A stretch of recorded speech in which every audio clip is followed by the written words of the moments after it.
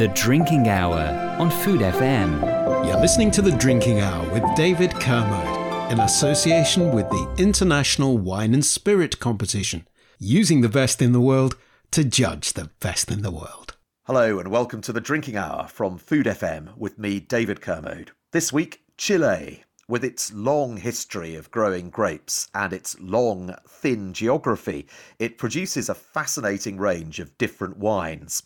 Long regarded as reliable rather than necessarily exciting, our guest today believes that is changing fast, with innovation the new watchword. Alistair Cooper, MW, will tell us why he is so excited about what's happening in Chile.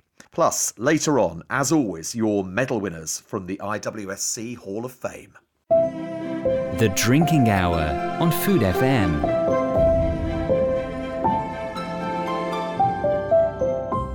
Chile. It's believed the vine arrived here in the 1500s, courtesy of Spanish settlers. Narrow and thin, running more than 4,000 kilometres down the west side of the Andes. The terrain is varied, fascinating, sometimes very high, and famously phylloxera-free. Yet, for a long time, the country has been celebrated more for its dependable, great value winemaking than for being necessarily hugely exciting.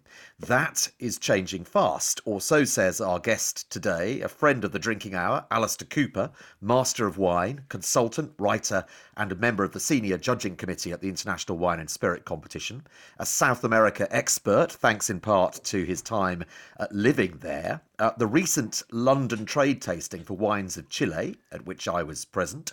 Alistair hosted a number of masterclasses, fully subscribed, I should also add, where he said that things were changing at a spectacular rate. Well, Alistair joins us now. Welcome back to the Drinking Hour, Alistair. Hi, David. Thank you for having me back. It's great to chat again. Yeah, well, I'm looking forward to this because you said that things are changing at a spectacular rate. Why, first of all, did they need to change? Well, I think you hit the nail on the head in your intro there, David, really and I think Chile has been synonymous or been best known in the trade for being dependable, but perhaps slightly boring. I'm just gonna say it, boring. And I think that's been a little bit unfair actually for many years. But I think whilst I believe things have been changing, bubbling under the surface in Chile itself, the message hasn't really got out to the wine professionals over the world, what's really happening there. And the past sort of 10, 20 years, we've seen just a huge advance on so many levels throughout the whole of the Chilean wine industry. And this is beginning to trickle through. I'd say it's more than a trickle now. It's beginning to, a cascade might be a bit too much, but it's beginning to steadily flow through the professionals over the world as actually what's happening in Chile. And it's great to see finally. I agree with you. You really struck a chord with me because although I've been buying Chilean wines for years, and I've been a fan of Chile for years, and it's a wonderful place to visit on holiday as well, I should say. I've never really known quite what it stands for in the way that I do feel I know that about other countries, especially its neighbour, Argentina. So what is changing, do you think, that is going to bring about, well, hopefully that cascade you mentioned? Well, do you know what? There's quite a few answers to that question. But I think one of the key ones actually has been and this is sort of slightly ironic actually, that Chile, you mentioned it in the intro as well, has a very rich history. You know, that the vine came here in 1551 down to the southern heartland of Itata and Maule, and Pais was the grape variety that came over. Muscat was the white grape that came over. And one of the key things that's happened in the past 15, possibly 20 years, but largely in the last 15 years, has been a revival of Chile's historic past. So this history, what they call these heritage grape varieties of Pais, Muscat, and then also Sanso and Carignan, other French varieties that we can look at as well.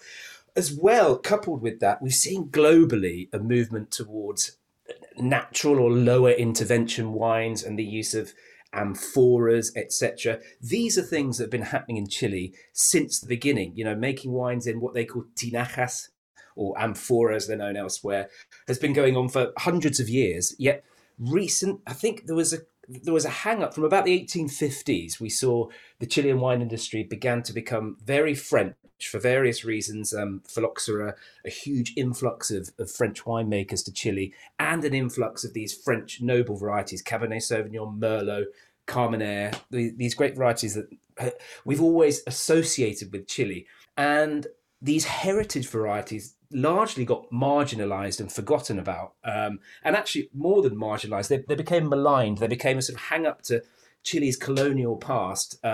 Yet what we find is these amazing patches of old vines, Semillon as well. There's some vineyards down in the south of Chile that are 200 to 300 years old, which is really astonishing when you put that in a global perspective. And of course, the lack of phylloxera is a huge part of that. But so I think actually one of the key things has been a look back into the past, into these old varieties, as well as these old regions further down south. And it sounds like what you're saying is, in winemaking terms, they've kind of learnt to do a bit less, almost. That's a very, very, very good point, and it's very astute of you to notice that. Yes, there's been a step back. I think, again, globally, there's been a step in that direction as well. There's 25 years ago, there was the prominence of a certain wine critic that favoured heavily extracted, oaky, rich, ripe styles. Certainly had left its imprint on Chile as well as many other countries. And I think globally there's been a move towards, maybe less is more. So less intervention in a winemaking capacity, as I mentioned, less oak, less extraction, less fruit, and an emphasis on drinkability. But I think, yes, certainly that is how things were done in the past in Chile. So it is exactly that. It's an understanding of, you don't need to smother these things in makeup. They're beautiful as they are, au naturel. Was there anything wrong, per se, with going for that dependability I mentioned? Because, I mean, you've got exquisite taste. You're going to love these heritage varieties, these beautiful low intervention wines. I happen to agree with you. I love these wines too. But actually, in terms of the supermarket shelf and these wines that have performed so well for Chile, aren't they in danger of kind of throwing the baby out with the bathwater if they're not careful? It's a really interesting point, and I think diversity is something that we should welcome, really. And I think that Chile can create these supermarket wines at, let's say sub £10. Your Cabernets, your perhaps less so Merlot, your Sauvignon Blancs, Chardonnays. It is a wonderful thing. I think the mistake that was made in the past was to focus pretty much entirely on that and then try to build the rest of the category by going super premium, and I think what the mistake they made was only focusing on that. I think the fact that they can produce these wines is an amazing thing. They have a wonderful climate, and we're not all going to drink these wines that stimulate us. These low intervention, slightly more premium wines. The reality is wine is a business, and we need to satisfy that category. But it's just not becoming dependent on it. And that was the mistake I think Chile made. It was a mistake Australia made as well back in the past, but they quickly realised, more quickly than Chile, that they needed to redress the balance and build, and premiumise as well. And I think now finally we're beginning to see that with Chile. And I think there's no reason why each sector can't sort of coexist peacefully. I mentioned your role at the London trade tasting, which Anita Jackson from Wines of Chile said is a really important event for them. It's not just an opportunity to showcase wines to the trade. It's also a kind of barometer for them to see how their wines are going down, how they're being received. London's such an international crossroads for wine. So what did you kind of choose to highlight for your fully subscribed masterclasses that I mentioned? Well, it was really a bit of everything. And again, I think this diversity, I think touching on what I've just sort of talked about, I think we need to accept and acknowledge and actually embrace the fact that Chile can do, the Cabernets, the Merlots, the Carmenères at a very good price point. And as well as showcasing these new exciting things. I think it's really embracing all of that. So I largely chose to show a bit of a broad spectrum. So I definitely wanted to highlight some of these older vine wines. So we had some Pais, we had some Pais Sanso, we had some old vine Semillon. Semillon's a fascinating one because not many people know this, but in the 1950s there was about 40,000 hectares of Semillon planted in Chile. It was the second most planted grape variety, and now there's only, I think, less than 1,000. But what there is, they ripped it all up irritatingly, but now what they have is beautiful old vine Semillon. So I wanted to showcase some Semillon as well, and then some of the more innovative styles as well as showing, and this is the other thing that's very important, is the distinct regions of Chile. There are some really fascinating new regions that are coming on stream, and some regions that we think of as being established, such as Lleida Valley, was only planted 20 years ago. It's really, they've become almost household names for Sauvignon Blanc, or Lleida almost has. And, they're still very, very young. So the future's really very bright. It's interesting you mention Semillon, because I will confess, picking up on what I said about not absolutely feeling that I knew what Chile stood for, I don't think I really appreciated the quality of Semillon in Chile before I went to that tasting a couple of weeks ago. And I'm going through the wines I selected as my top 10 highlights, and it's very hard, as you know, to pick a top 10 from that many wines, but they work well for the buyer, the publication I was writing it for. So and I'm looking through like Granito from J. Bouchon Semillon 2019, Carmen Florian Semillon, and this is a floor-aged Semillon, really, really innovative. Aresti Trisquel Series Origin Semillon 2020. There's a lot of Semillon in my top 10. 30% of it. It's pretty incredible, isn't it? It is, and again, it's for me, it's tragic that all this Semillon was pulled up when it was pretty unfashionable in the 50s, 60s, and it was all planted. They planted Sauvignon Blanc. Well, they thought they were planting Sauvignon Blanc. They actually planted Sauvignonas. That there was a big mistake in Chile in that respect with regard to Sauvignon Blanc back in those days. But Semillon, you've hit the nail on the head there with those wines that you mentioned. The Granito, the Bouchon is just a stunning wine. Old vine Semillon, and again with the Florian. Again, that you talked about, innovation, and that's Vini Carmen, and that's Emily Faulkner, who's a fantastic winemaker.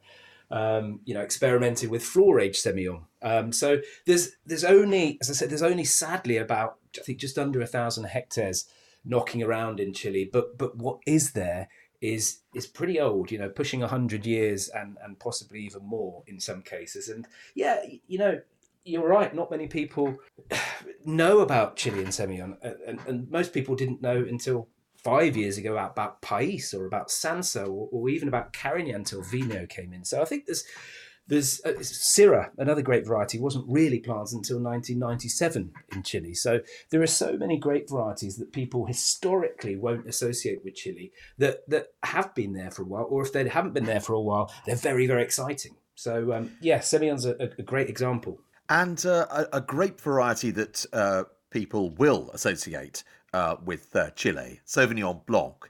I've tended, rightly or wrongly, to regard them as a bit sort of clumsy, a bit much for me, certainly in terms of the kind of value price level. But then I was trying wines at the tasting. Las Veletas Sauvignon Blanc 2019 from the Morlaix Valley that you mentioned.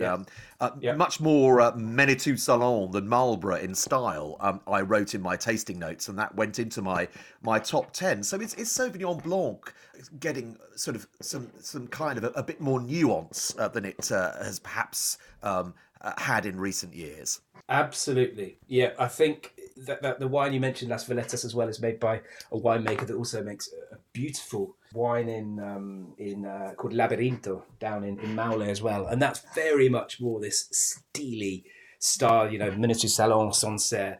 And I think the experimentation of Sauvignon Blanc down in Maule and also altitude has made a difference. But certainly, as well, as I mentioned, Lleida, people know about Lleida and Sauvignon Blanc, but it's only been producing grapes and wine for 20 years. So the vines are only now beginning to establish themselves and get themselves to a decent age. If we compare, Marlborough, we all know how young Marlborough is as a region in New Zealand, and that was, is considered young. And I think the first grapes were planted there in 1976 or something, so 1980. So that's twice as old as Leda. And I think, it takes a little bit of time to establish a style, but Chile's blessed with this wonderful coastline, as you know, and that has been very important in the evolution of Sauvignon Blanc as well, and learning where on the coast to plant, because it's as you know, it's an early ripening grape variety, so that adds a whole dimension. And there's many vineyards that are being planted all along the coast in Chile, not just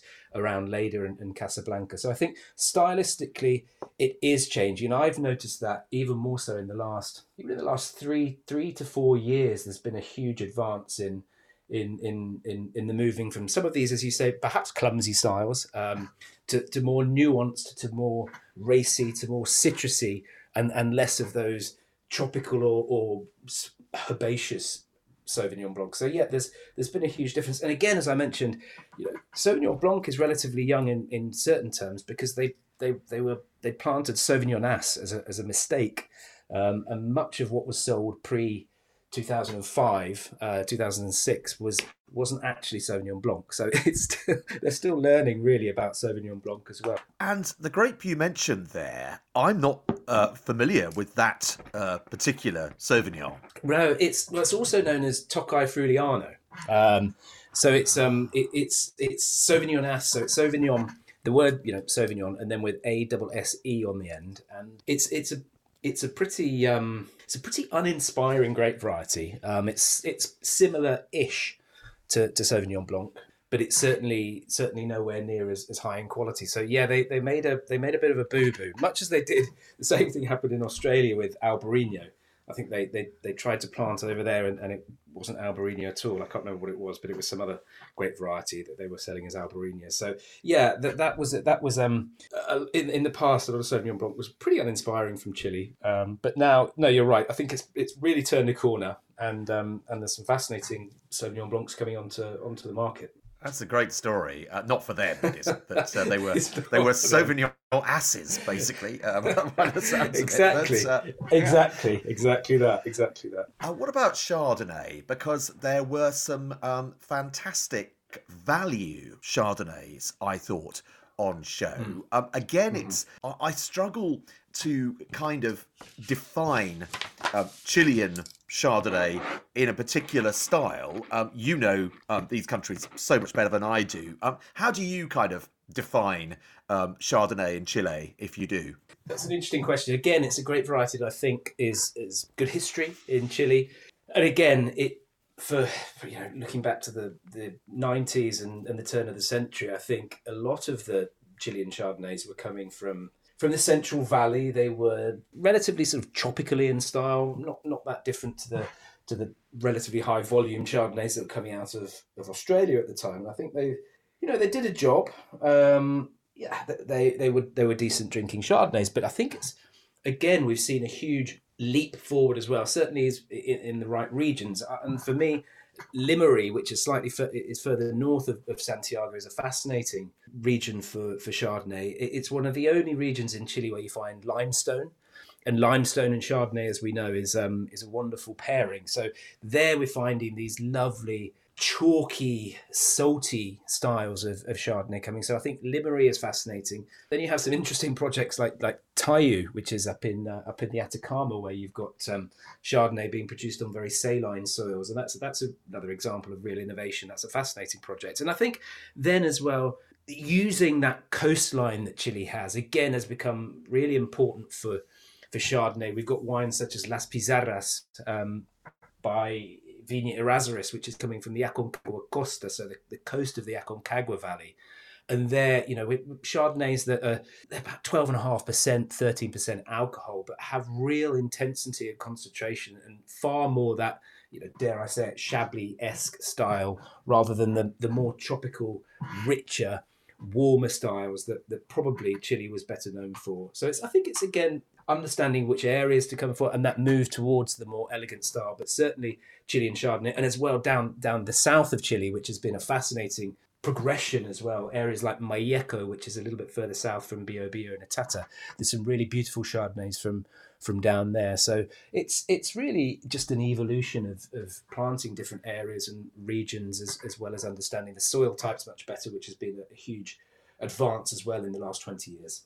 I've tasted some fantastic wines from Atacama. I remember the first time I discovered one, which wasn't that long ago. I was really quite surprised because I've been to the Atacama Desert on holiday about 15 years ago in the famous tourist town that everybody goes to, which is great fun, full of backpackers and all the rest of it. Great vibe. It's beautiful, isn't it? But I was astonished that you could grow anything in the Atacama Desert, let alone vines. But they producing some really amazing wines, aren't they? They are, and I think San Pedro that you're referring to, which is the really quite north in the Atacama, is quite a lot further north than where some of the wines are being produced, and I think so. It's not. There are actually some in that far north that are being produced. So it is astonishing what they can do, and I think drought has been a huge problem for Chile. And it continues to be a huge problem for Chile. So water shortages are something that really has been a concern and continues to be. Yet again, this is where innovation has come in. They've been very good thus far at understanding how to reduce their need for water in the vineyard and moving towards dry farming wherever possible. And they have understood very much how to minimise the use of water through modern irrigation systems, and that's been key for them to be allowed to thrive. But it's certainly a country that's really not short of innovation at all. As you say, even trying to make wines in the desert is it sounds pure folly. But when you taste the wines, it's astonishing what they're producing. It really is lovely. Salinity to the wines. I don't know if that was just sort of auto suggestion on my part, but I really did kind of feel that wonderful sort of minerality to those wines. It's long and thin, famously so. So you get this huge diversity in terms of terroir, in terms of the climate conditions. If we go down the other way, at the opposite extreme, I suppose, from Atacama, down in Austral, one of the wines I highlighted, incredible, Viña Casa Silva Ranco Riesling 2020. This most wonderful, refined, ethereal Riesling. And that's coming from down south, where I guess it's just really cold. It is really cold, and so that Lagoranco, that whole project has been fascinating from Casa Silva, and I agree with you. I think that's a stunning Riesling, and actually, on that point, I'd love to see more Riesling in Chile. The Rieslings that they do produce are fantastic, but of course, commercially, as we know, it's not so easy to sell, and probably even harder if it's from Chile, which doesn't really have a relationship as such commercially with the grape variety. But that the push further down south, it is cold down there. And I think importantly down in this Lagoranco is that the fact that the vines are very close to this lake, the Ranco Lake, which helps to mitigate frost and climate. So obviously, if you're near a body of water, it has a warming effect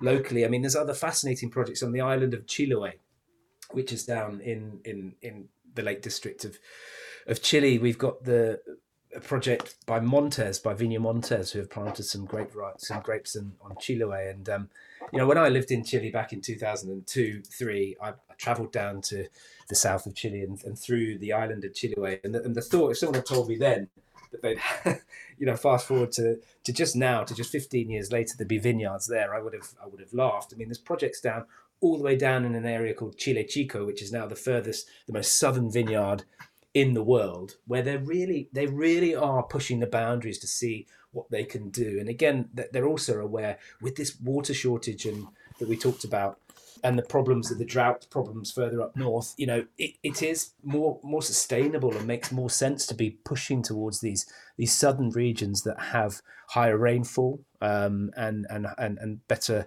equipped to deal with the challenges of climate change. So yeah, the push down south and for these styles, as you said, that we might not even you really don't tend to think of really racy, crystalline, pure wines coming from Chile, but there's so much potential down there. It's really fascinating. Oh, I couldn't agree more. I think I came away from that tasting with, having tasted really quite a few surprisingly crystalline, pure, beautifully expressive wines. So it was a very successful tasting in that respect. Let's talk about one of the varieties that I know you love, Pais, then. This is something, as you said, again, this is a great variety that I only really discovered about sort of 3 or 4 years ago when I was on a Liberty Wines trip to visit Pedro Parra, the famous terroir guru who digs pits everywhere he goes to analyse the soil. Right. But he's producing amazing wines, which I'm sure you're very familiar with, using old bush vine, Pais and Sanso as well. What makes Pais so special to you?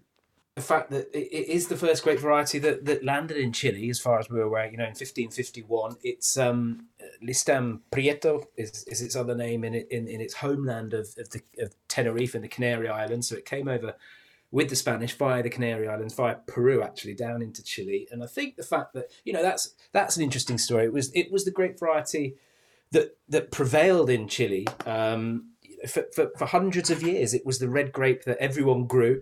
It was the grape that grew on these rolling granitic hills around the city of Concepcion, and it was the grape variety that established the Chilean wine industry before all the French interlopers and the like came in, in the 1800s. So I think, from a romantic point of view, it's interesting to pay attention to it, but it is a fascinating one because for many years, as I said, it became maligned and it was very, very untrendy and unfashionable. So there's still how many hectares must there be of Pais now? There's probably about 9,000 hectares of Pais. I mean, there used to be over 100, probably maybe 100,000 hectares at a guess, maybe a little bit less, but a huge amount. And most of it got ripped up, but for many years it was just produced as wine for communion wine, and it was produced as wine that went into Tetra Pak and was sold in bulk, or it was blended away into cheaper Cabernet Sauvignons, etc. So it's a great variety with a huge amount of history. The old vine stock is fascinating, as I said. To see these old 200-year-old plus vineyards of Pais is just frankly astonishing, and I think it's but of course, coupled with that, you've got to have decent yields as grapes get older. Unfortunately, Pais is very high yielding, which is why it was so popular, because it was more, quantity over quality in many ways. But it's a great variety that wine producers now, because it was so maligned, it produced rustic wines. It can have a tendency towards rustic tannins. So it was really the oldest grape variety in Chile, yet it was the grape variety that modern winemakers knew least about because they paid no attention to it. So when it began to be revalued, shall we say, and rediscovered and reinvigorated back in 2005, 2006 was the beginning of that, but really from 2010, 11 onwards, so really only the past decade, winemakers really had to understand how to tame those rustic tannins and how to really show what the true expression of Pais is. And the reality is they're only just now beginning to understand that. And so we're seeing some fascinating examples of Pais coming on. And I think the key in the winery, you have to be careful with extraction. So some people are using carbonic maceration to tame those tannins, and it's really about gentle extraction and allowing it's a fascinating grape that can be very similar to Beaujolais in some ways. So it can be quite light and easy, but always I really like the grip that the tannins can have, and I like when winemakers just express that. It can have an almost Nebbiolo type tannin, which is very fine and elegant. And I certainly don't think it's anywhere near as noble as Nebbiolo. Don't get me wrong, but it's uniquely Chilean in its expression, and I think that should be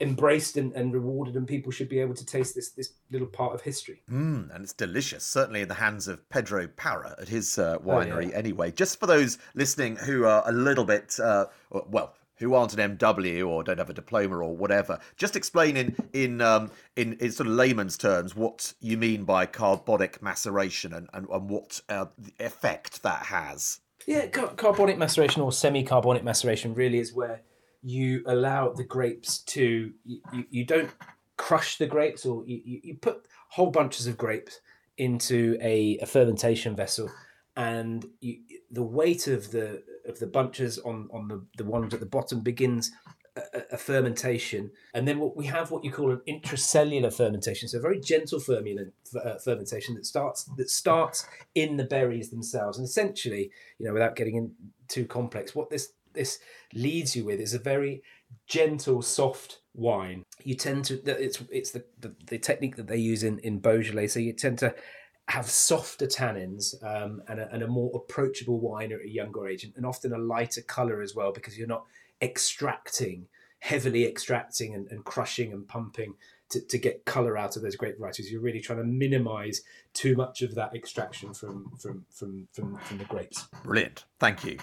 While we're talking about that style of wine, another one of the favourites that you identified, Sanso. Oh yeah. Sanso is a great variety that I'm passionate about, and it was not just from Chile, but from South Africa as well, certainly, and from Lebanon. I think there's some interesting things happening there as well, and as well in its homeland and heartland of the Rhone and Provence and the Languedoc. And I think it's a fascinating grape variety, and one that really it was planted in 1939 or 1940 in Chile. So there was a terrible, catastrophic earthquake actually in the town of Chillán down in Itata in 1939. And of course, as you'll know, Chile is prone to earthquakes, and this led to a lot of the vineyards being destroyed. And at the time, they then decided to replant with Sanso, because Sanso is a high yielding grape variety, but it has more colour than Pais. So they wanted to add colour. Colour is often prized in many countries in wine. They want them to be deeper and darker. So they chose Sanso for its ability to yield, for its ability to withstand drought, and for its deeper colour. So that's when we saw Sanso come in. So it wasn't really from any qualitative point of view. It was just brought in again to boost volume as well, because there was a ban on planting new vineyards at the time to curb problems with excess drinking in Chile, as there was in many parts of the world at the time, when we had prohibition, etc. So it's a great variety that just happened to be planted for those reasons, and I think it's shown so much potential. Well, it certainly shows so much potential in Itata, and there's still only about, I think, probably 1,000, maybe a bit more planted in Chile. It was planted in Maule, but didn't do so well, where it suffered there from various vineyard problems in the vineyard from mildew and the like. But down in Itata, it's thrived, and it produces these beautiful, elegant wines. They can be Pinot Noir-esque, but really with a beautiful salinity from the granite soils that you find down there, and a great variety that just, I think, not just in Chile, but I say globally, will become more important, especially given climate change, because it can yield copiously, it can produce elegant, fine wines, and it's perfectly placed for having less need for water. So exciting, I think, as a variety. I love some of those, the wines that I tried from Chile, but as you say, South Africa too, very, very exciting. So let's go to one of the old guard, I suppose, of grape varieties. One that I confess I didn't always like that much for a long time, Carmenere. And I kind of reappraised this about a year ago at a Zoom tasting, and it was a wine that was on show and was actually tasting even better at the Wines of Chile trade tasting. This is Ventisquero Oblique Carmenere 2018 from Palta. And this is a wine that a lot of love and care and attention has gone into. I think it's John Duval, the ex Penfolds chief winemaker, was a consultant on the project. Is Carmenere sort of being reappraised as well? Yeah, totally. I mean, you say, it's one of the old, before you mentioned the grape variety, I thought you were going to say Cabernet Sauvignon, saying, one of the old, established grapes. But of course, many people will know the story that Carmenere wasn't officially identified in Chile until 1994. It had been lurking amongst the Merlot vines of Chile for over a century. And it was, the locals called it Chilean. They called it Chilean Merlot. They called Merlot. They called what was Carmenere. They called Merlot, and what was actually Merlot, they called it Merlot. So they knew they knew there was a difference, but they thought it was just some sort of clonal Chilean variety. But of course, it was a completely different grape variety in Carmenere. So it ripens a couple of weeks later. So it's very often being harvested. Merlot in Chile was always a very old one because they didn't really know what they were harvesting and what they were doing. So from 1994, when it was officially identified by a French ampelographer who came to the vineyards and said, that's not Merlot, that's Carmenere. And the story is pretty well documented. The Chileans then decided to place their bets on Carmenere as Chile's signature grape variety in an aim, I think. They saw what was happening on the other side of the Andes with Malbec, and wanted their own signature grape variety, that was uniquely Chilean to in many ways. Cabernet Sauvignon, amazing, but it's famous from many other regions. So they started to plant Carmenere willy-nilly, really, kind of all over the shop, not realizing that unlike Malbec, it's very site-specific, and of course Malbec is as well. It thrives in certain terroirs. We've seen how well it's doing up in the altitude of the Uco Valley, but it also it grows well in many places. It's a very adaptable variety, much like Tempranillo is in Spain, Malbec is in Argentina. Carmenere isn't in Chile. So they planted it they got ahead of themselves and started planting it, and they were planting it in the wrong areas. Carmenere needs to be in warm areas, not hot areas. It needs huge amount of work in the vineyard to understand canopy management and what you should be doing to protect it from the sunshine. Harvest dates are absolutely key because it does have high levels of those green characters, those pyrazine characters that make it very herbaceous or like green pepper. So you harvest it too early, you get those really overt green characteristics that can be fine when it's ripe, but when it's unripe, it can be rather unpleasant. And then if you harvest it too late, the alcohol levels shoot up very quickly, the acidity falls, and you're left with a sort of jammy fruit bomb with no structure. So I think for a while it's a tricky grape variety. They didn't know what they were doing, and they got ahead of themselves. And only recently, I think, have they really begun to master Carmenere. And again, it's happening very, very quickly. And I myself, up until I remember someone asked me about 7 or 8 years ago, is Carmenere, is it a monovarietal, or is it will it always be a blending grape? It can add phenomenally to Cabernet Sauvignon in a blend, but will it be a monovarietal? Will it be a grape variety that you think would do well on its own? And I was really unsure. In fact, I probably erred on the side of no. I thought it would be a better blending grape going forward.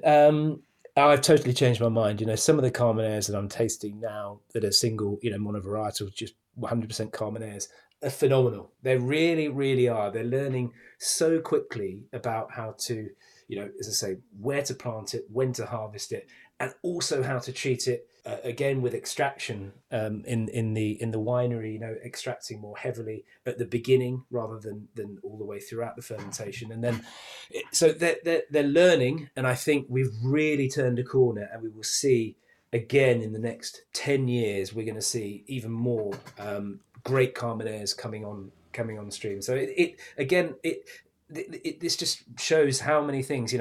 I had so many opinions 20 years ago when I lived in Chile that have been blown on their head and flipped right around. And I'm so happy to have seen that happen in what is a relatively short space of time. But Carmenere definitely is on the rise. Yeah, well, this particular wine, Oblique, has certainly done a It's huge great. amount to change my sort of perceptions and I Yeah. suppose sort of bash my prejudices as well.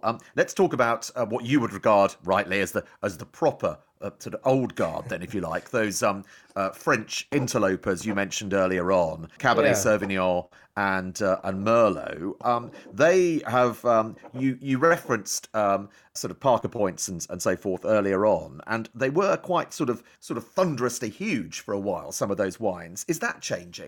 Yep, it is. I think when we're looking at these two great varieties, so let's Cabernet and Merlot. I think actually, I'm gonna say I don't think Merlot in Chile has ever really been that brilliant. I think it was always Chile and Merlot became probably the most famous. I remember when I came back from Chile and I used to say to people, I've just been living in Chile, and everyone would say, "Oh, I love Chile and Merlot." That was kind of what people knew Chile for more than anything else. And actually, it was really always made to. They always produced those dependable, very soft, fruity wines. And then I don't think that film Sideways, as we all know, helped the progression of Merlot. They began to sort of say, well, why should we bother? So I think Merlot in Chile is not always hugely inspiring. Cabernet Sauvignon on the other side is astonishing from Chile. Maipo Valley is one of the world's great terroirs for Cabernet Sauvignon, without a doubt. And I think certainly they are, again, there's a big movement towards more finesse in the wines. Naturally the tannin structure that you get from Maipo with the elevation, so you've got your huge diurnal temperature differentiation, and you've got these gravel soils, very similar to Bordeaux. You do get these wonderfully rounded graphite kind of tannin structure. And I think there certainly has been a move towards less oak, without a doubt, and less extraction and less fruit bomb. So I would say now that the Cabernets are far more elegant than they were 20 years ago, where they as we talked about, the kind of global demand or the global drive was for these bigger wines. So yeah, it's definitely headed towards the more elegant style of Cabernet as well. Just to wrap up, we started this sort of arc, if you like, with why things needed to change. You've talked eloquently about how things have changed. If you were going to make a prediction, what do you think is kind of next? What's the next big news for wines from Chile? I think I mentioned a couple of them. I think we're only going to see even more of a push further down south to the cooler parts. You talked about Lagoranco, how you were blown away by that wine, and I think there's a huge amount of room for pushing the industry a little bit further south to look for these cooler, more elegant styles of wine. The other thing that we're beginning to see more, of course, which we haven't talked about hugely, is the Andes. We've seen, Chile, of course, this long, thin country with extensive coastline, and then flanked, on the other side by the Andes. So there's certainly a push towards more higher altitude plantings as well, and that's happening more slowly, perhaps, than the coastal, because it's easier. Let's be honest, it's easier to plant near the coast than it is higher in the Andes. So I think we're going to see a push further south. I think we're going to see a push further up into the Andes, and there's huge potential there. I think also, is this a brave thing to call? I think what a category that's always for me been underachieving historically in Chile has been sparkling wines, and I think we're beginning to see a handful now of truly excellent sparkling wines coming on. And I think if in the next 30 years we may see, with this push further down south where Chardonnay and Pinot Noir and grow very, very well, I think we might see an emergence of a really exciting sparkling wine category from Chile. Of course, it's going to take time, but I think that might be something that it wouldn't surprise me if we saw that. But certainly we will see more world-class Chardonnays and Pinot Noirs coming on stream as well as this push further south happens. Brilliant. All right. Well, I'm very demanding. Not only do I ask you to sort of talk about what was wrong, I ask you to talk about what's going right, and then I ask for a crystal ball as well. So predict the future. Well, yeah, let's see. Yeah. Well, you know where you heard it first. It's always fascinating talking to you about any wine, actually, to be honest. But obviously, calling on your experience of Chile is just great, because I know you're very passionate about the country and its wines, and it's so great to hear about how things are changing, and also to taste that, as I did, because they've just some lovely wines there. So for now, thank you very much for joining us here on the Drinking Hour again, Alistair. Well, no, thanks for having me, and thanks for highlighting the wines of Chile, and it's great that you are highlighting it and are witnessing these things, and that you're open to change. And I think we really need to get this message across to people, because very often the message is slow getting from that part of the world over here, and it needs people to, like yourself and other communicators to say, well, wait a minute, there are some really interesting things happening here, and to remove some of the prejudices that many people, and possibly, as you say, yourself included, might have had about Chile, and to highlight and showcase the innovation and the exciting things that's going on. And one thing I haven't mentioned that I'll just mention very quickly is the young generation of winemakers in Chile. They really are an inspiring bunch of young winemakers. They're very well travelled, that have huge global understanding of wine trends, and which is standing them in really good stead as well. And lots of small independent producers, which historically Chile hadn't had until recently. So lots of small guys going out there, finding old parcels of vineyards and doing it. So there's a really exciting group of young winemakers that are driving it forward. So, but thank you for highlighting Chile and talking about it to the masses. It's a pleasure. Thank you, Alistair. Thanks, David. The Drinking Hour on Food FM. You're listening to The Drinking Hour with David Kermode, in association with the International Wine and Spirit Competition, using the best in the world to judge the best in the world. And there's just time to bring you some Chilean wines from the 2021 IWSC judging process. First of all, Alistair and I were talking about those blends. Well, here's a textbook example with a gold medal and 95 points.